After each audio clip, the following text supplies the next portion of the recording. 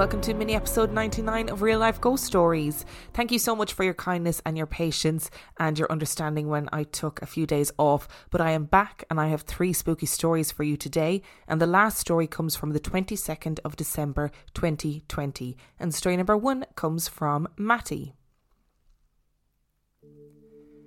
A few years ago, myself and some of my friends decided to try out a local ghost investigations company which we had found online.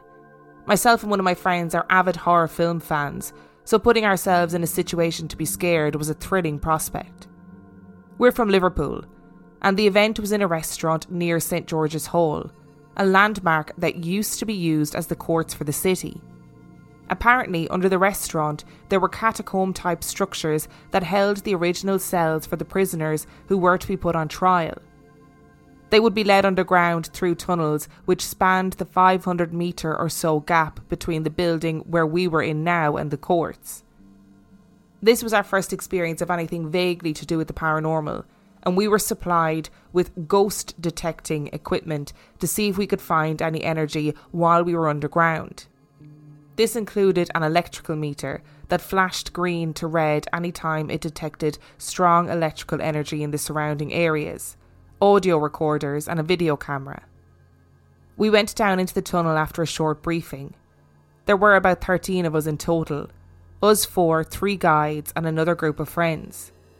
The tunnels were freezing, and you could feel the temperature continue to plummet as we climbed the stone stairs into what I can only describe as a giant stone cellar with large curved archways into different rooms. If you googled St George's Hall catacombs, you get an idea of the scale. But these ones where the tour took place were abandoned a long time ago and have fallen into disrepair. One of the guides was at the back of the group, and as they closed the door behind us, it scraped along the floor to make a large, deep bang as it closed. I'd had to hold the door open to let the group through, so I knew it was really heavy. The first room we tried was to the left as we entered. It was a long, narrow room, which had been used recently to store building material. Our group moved to one end, and as we did, we lost sight of the main corridor, but could still see part of it through the archway where we had entered. We stood in a circle and placed the energy reader on the floor along with the audio recorder, while another member of the team filmed with a video camera. One of the guides then called out, asking if there were any spirits nearby, for them to make themselves known. We stood in silence and waited with anticipation. 5 minutes went by and nothing happened. The guide called out again a couple of times, but other than a few flickers on the energy reader, there was nothing. Zilch, nada. I remember looking at my friend with a, "Why am I freezing my balls off down here for this?" expression. The guide decided to change things up and split the group in 2, taking one half down to the other end of the room to see if they could contact anything doing the same summoning procedure. 2 of my friends went, including my horror film fan friend, who, although he loves a scary film, is a massive skeptic and never gets scared during films. We carried on calling out for a few minutes when all of a sudden I heard my friend yelp, a sound I have never heard him make before, and the whole second group shout out simultaneously. We rejoined them quickly, and when we asked what happened, he said they had been calling for a spirit when their energy meter started flashing red and stayed red. They had then heard footsteps as if someone was coming down the stairs, which continued along the main corridor, stopping by the archway, then carrying on the other side of the archway towards another opening at the end of the room. As they had turned to the other opening to see if they could see anything, my friend had heard a breathy whisper of a laugh, inches away from his ear where no one was stood.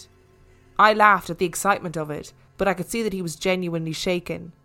And reflecting afterwards, he did his best to find a reason for what had happened, but he couldn't explain it at all. A few weeks later, we were laughing about it, and as with all of these things, time makes it easier to handle. So we decided that we'd enjoyed our time with that company and wanted to go back again.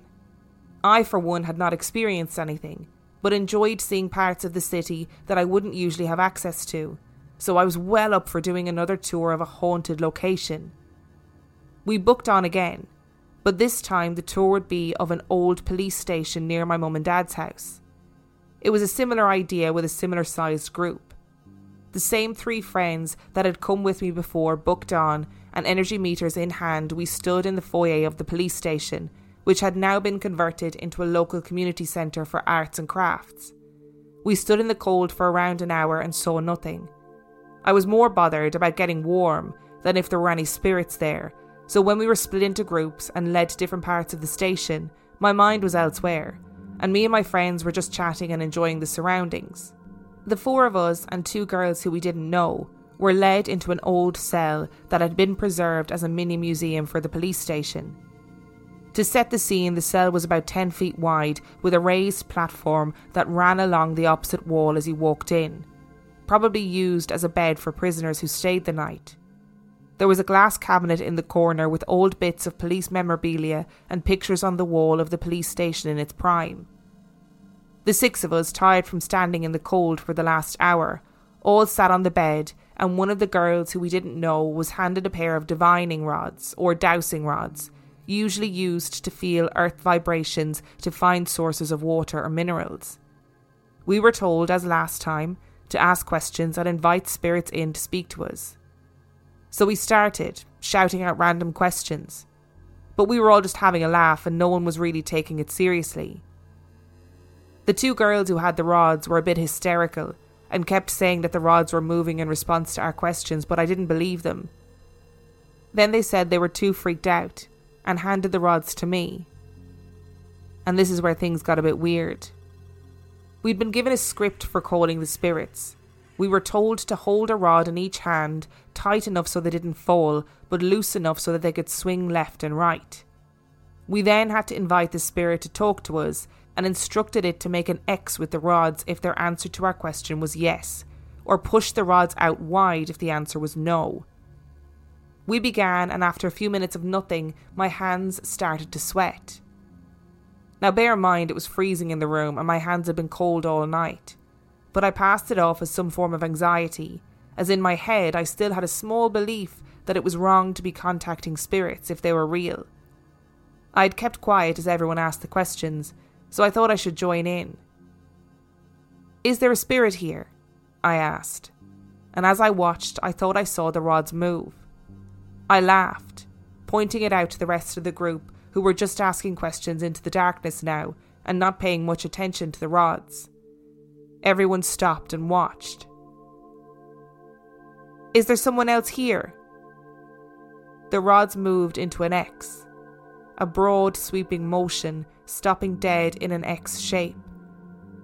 I remember feeling the blood drain from me and the hairs on my arms stand up.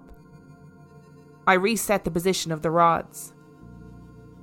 "Are you a man?" No movement. "Are you a woman?" The rods swept into an X. Now my heart was thundering and my grip was so tight on the rods I could feel the pressure of them moving. "Was this your cell?" someone asked. "Yes." "Did you die here?" "Yes." "Was this your bed?" "Yes." At this point there was an extreme tension in the air, as if we all expected something to leap out at us and get us, as if it were a set-up for a jump scare in a film. My mouth had gone dry, and my anxiety was rocketing, but I managed to say, partly as a joke to try and kid myself this wasn't serious, "Are you on your bed?" "Yes."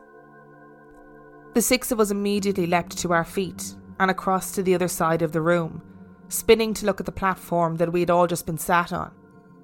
I'd never experienced anything like this before in my life, and probably won't ever again. My mind was racing, and then suddenly, the cell door crashed open, and there stood one of the guides with a cheery smile. She saw the look on our faces and asked what happened, and in the clamour to get out of the cell, my sceptical friend who had the experience on the other tour took the rods off me. He said it was probably me making them move without knowing it, some unconscious trigger answering what I assumed a spirit would say. I handed them over gladly, and listened as one of my other friends explained what had happened in the cell. As she spoke, the guide was nodding along as if she'd heard it all before. She said that one of the stories of the police station is that during the suffragette movement in Liverpool, there was a demonstration on Lark Lane, where the police station was, and a young suffragette was arrested and housed in the cell. To get revenge and to, quote-unquote, put her in her place, the local officers allowed a group of men to enter the cell and beat her up, thinking it would stop her from demonstrating, in the overtly violent logic of people of that type. They beat her that badly that she died in the cell and her body was dealt with. I shook my head as I listened to the tale, and out of the corner of my eye saw my sceptical friend, white-faced, watching as the rods in his hands twisted in circles, stopping every now and then at an X. Yes, yes, yes. It would be dramatic to end the story there, but in reality my friend panicked and dropped the rods on the floor. His hands shook for about 20 minutes afterwards, and when we met up with the other group, they said they had been in a room which housed pottery wheels for an art class, and at once the pottery wheels had turned themselves on. They had no idea how to switch them off, and when the guides showed up to let them out of the room, he had to unplug the wheels from the walls to stop them. Although it was scary, I never felt any malice from the spirit, which I feel is unusual given the way she was meant to have met her end. And I definitely feel that when we left the police station, the spirit stayed there, attached to that place. I love everything about this story. I love these guided ghost tours, or not even ghost tours, because not ghost tours, ghost investigations. I really want to go on one, genuinely, and I mean that. So if you have a recommendation for one, please message me on Instagram or Facebook or wherever it is, and let me know what your recommendation for a ghost investigation would be.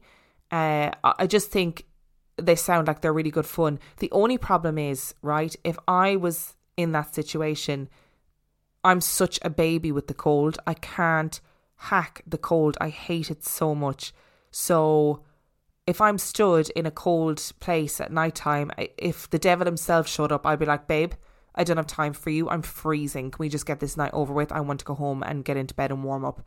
So I'd have to like get some sort of a snowsuit to be able to survive the night. There's lots of places in the UK with stories like that about the suffragettes, and it wasn't that unusual for suffragettes, I think, to be dished out with terrible punishment in order to teach them a lesson and put those women in their place, you know, which is horrific, absolutely horrific. So I could understand why, if anybody was going to haunt somewhere, why she would haunt there and not be able to move on, because what a terrible, terrible way to meet your end. It's just horrific. And it is that violent logic that overtook people and still does overtake people, where you think, oh, violence is the only way to teach this person a lesson or put them in their place or whatever it is. And it's just horrendous. I don't really know that much about dowsing rods or divining rods. I think I'd be tempted to think that it was psychosomatic, but I don't really know that much about them. And I know I know in Matty said in the story they are used for looking for water. I guess it's, if you were to think about manipulation of things, it would be an easy way for a spirit to communicate. So I can understand why they'd be used in that regard. But I've never experienced them outside of what I've seen in films. And story number 2 comes from Kate. I'm a practicing witch and have utilised a spirit board for many, many years, mostly without sinister effects. Recently, myself, my partner and 3 friends were doing a spirit board session. My partner doesn't particularly believe in it, but went along with it out of curiosity, not thinking that anything would happen. I cast a circle and protection on us all and opened the session. We encountered 3 spirits that night. The first lived locally and died from smog. We lived in a city heavily associated with the British Industrial Revolution. Our house was built by a prominent mill owner in Leeds. The second was a female who told one of my friends that she was going to have a downfall and that she needed to be careful. And the third is where things got weird. My partner had come away from the board and was sat down on the couch. The board kept spelling his name. I asked if there was a message for him, as it seemed to want to speak to him. My partner spaced out and went really vacant for a few seconds. Then he spoke a single word. Advarsel, which is Norwegian for warning, and nobody present spoke Norwegian at all. He came back to himself and had no idea why we were staring at him. After a while, whenever I asked the board anything, it would just spell out witch, evil, and hell, Hel. So my friend started to ask the questions. My partner kept uttering words which we Google translated, which spelled out pieces, bodies, heart, and door, all in Norwegian. A while after he had said door, 3 of the 5 of us all swore we saw someone stood in the doorway. The thing is, there's no way for anyone to be stood in the doorway, as there is a locked 6-foot metal gate to get into the garden. We checked the garden. The board kept calling me a witch and saying I was evil and should be good. At this point, my partner spaced out again, staring right in my face, and uttered something we couldn't hear properly and carried on staring at me. His face didn't look like his usual face. There was something more menacing. The board kept spelling out R-U-N over and over again. I said I wouldn't run. At this point, my partner stood up and lunged at me as if he was going to attack me, but stopped by the 3 white candles on the table, laughing a low, menacing laugh, and died them out one by one with his hand. My friend tried to get out of his way and he grabbed her hand and called her by her middle name. The only person who knew her middle name was her boyfriend, who was sat watching the session, not participating at all. At this stage, the energy felt different, and a lot more threatening. I forcefully closed the session, cleansed the area, board, and the house. We decided to record the audio for this session shortly after my partner started speaking in another language. Listening back to the audio was chilling. If there weren't so many of us with the exact same recollection of the events, audio recordings, and someone observing the session, even I would call bullshit. That night, when we went to bed, I had the overwhelming feeling that if I rolled over, I would see someone standing over me. There was a strange noise at the side of the bed, but I could not bring myself to look up. The next morning, my partner had zero recollection that we had even done a spirit board. He had no memory at all. When I showed him the audio, he got a severe headache and had to sit back down. I did a ritual cleanse on him again and nothing else seemed to happen. I've since done another session and nothing like that happened again.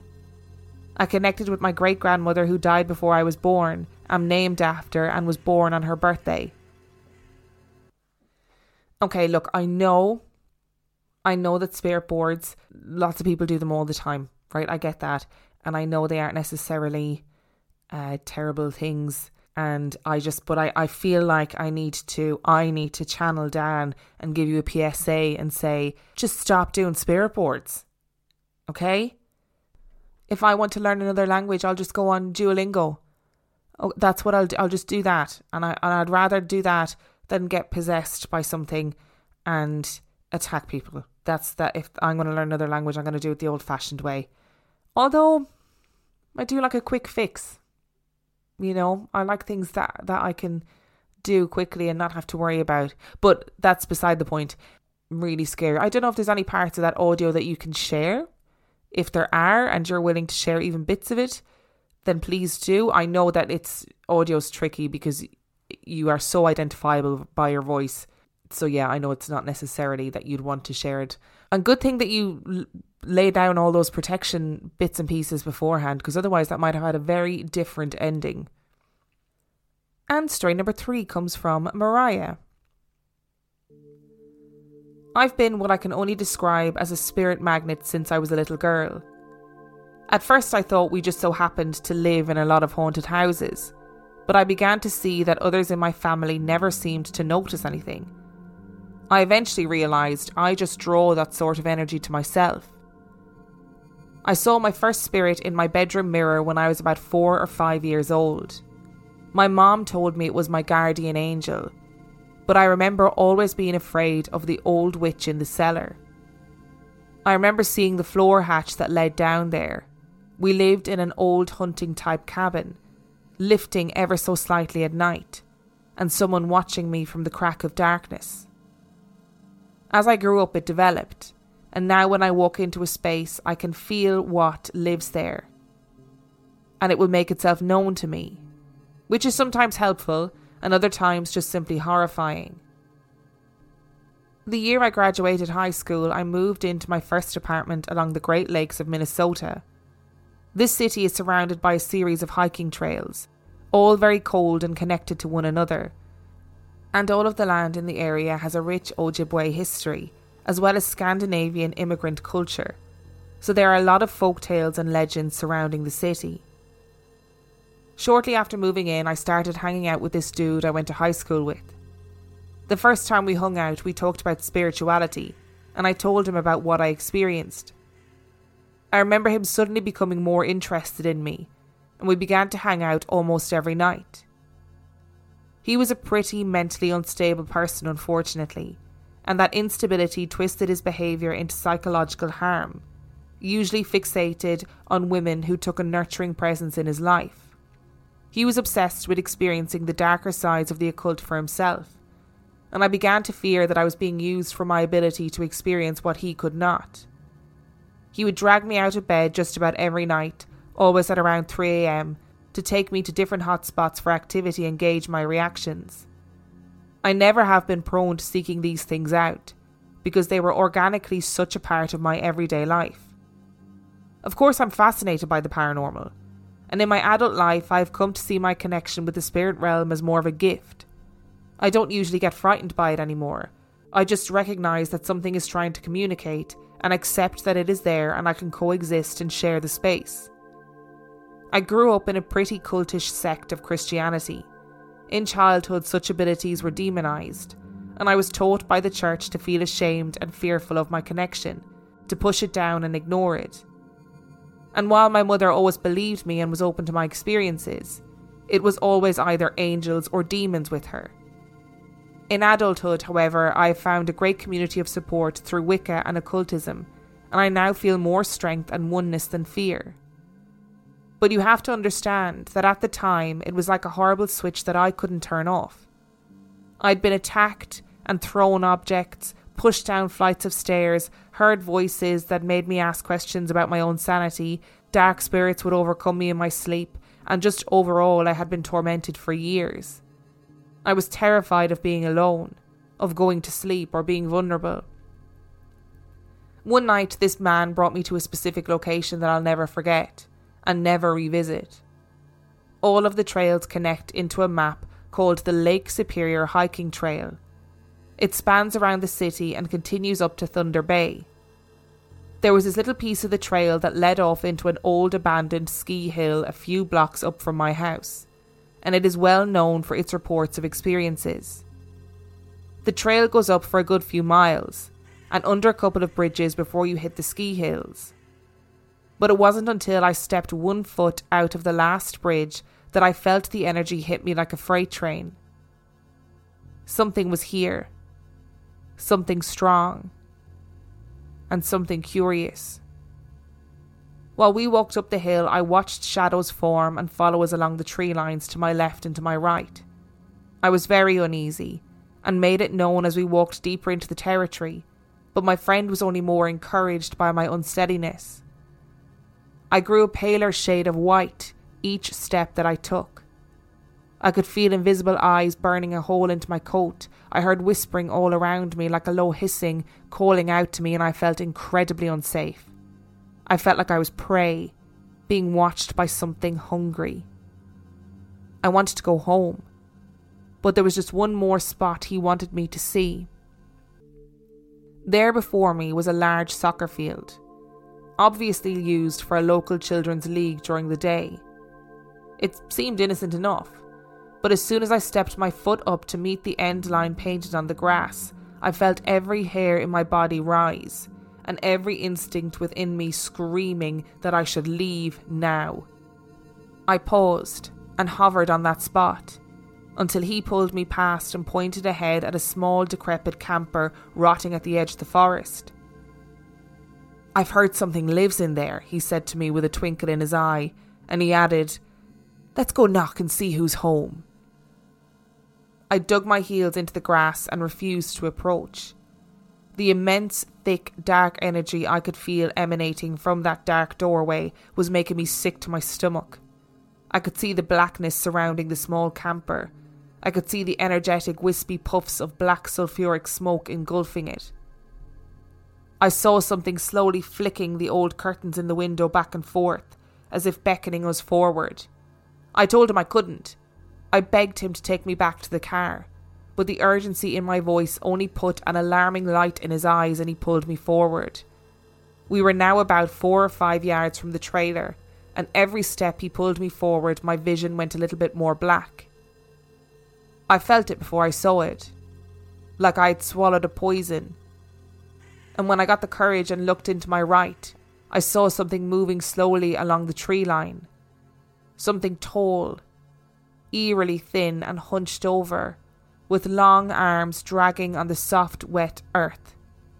Its head was tilted towards us, its red eyes staring into mine, a sadistic smile on its blackened, jagged face. I still see that face in my dreams sometimes. My vision suddenly went almost completely black, like looking down a narrow pipe. I was losing my footing. He was almost entirely holding me up now.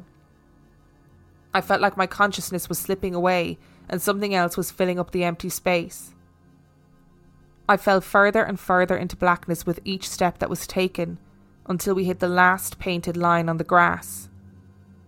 Now only a yard or two from the haunted little home before us, still watching the movement and rushing between the trees all around us, still seeing that pair of glowing eyes staring into me like it was waiting for me.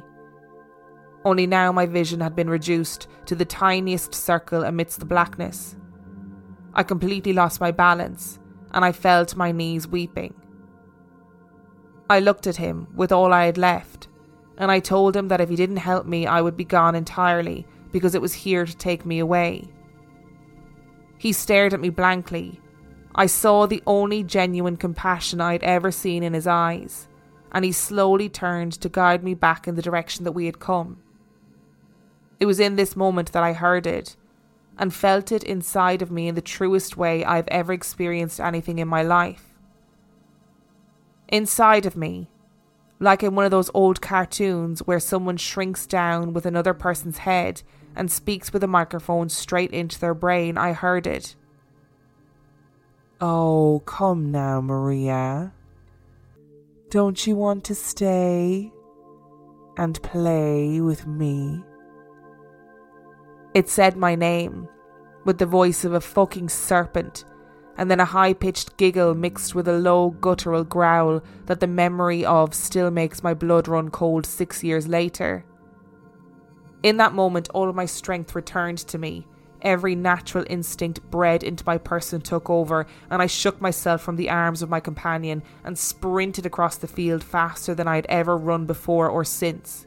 I ran all the way past the ski hill, still hearing the giggling and chortling of this sadistic creature far behind, not daring to turn around. I ran about a mile down the trail and stopped beyond the last bridge, feeling suddenly quite myself again. My friend caught up with me, angrily asking what had happened to make me run, but I wouldn't tell him until I was safely in the car.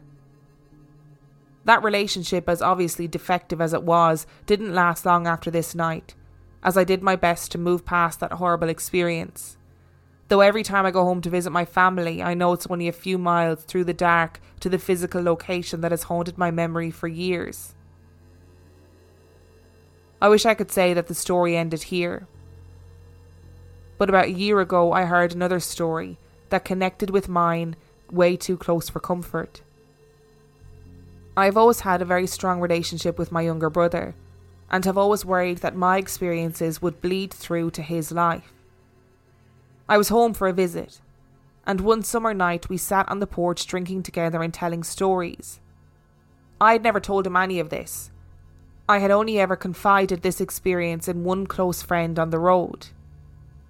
He began to tell me of a harrowing night him and his girlfriend had shared in the woods together with our family dog. They had gone deep into a nature preserve within the same forest late at night for an impromptu camping trip. They walked a few miles in and hung up their hammock.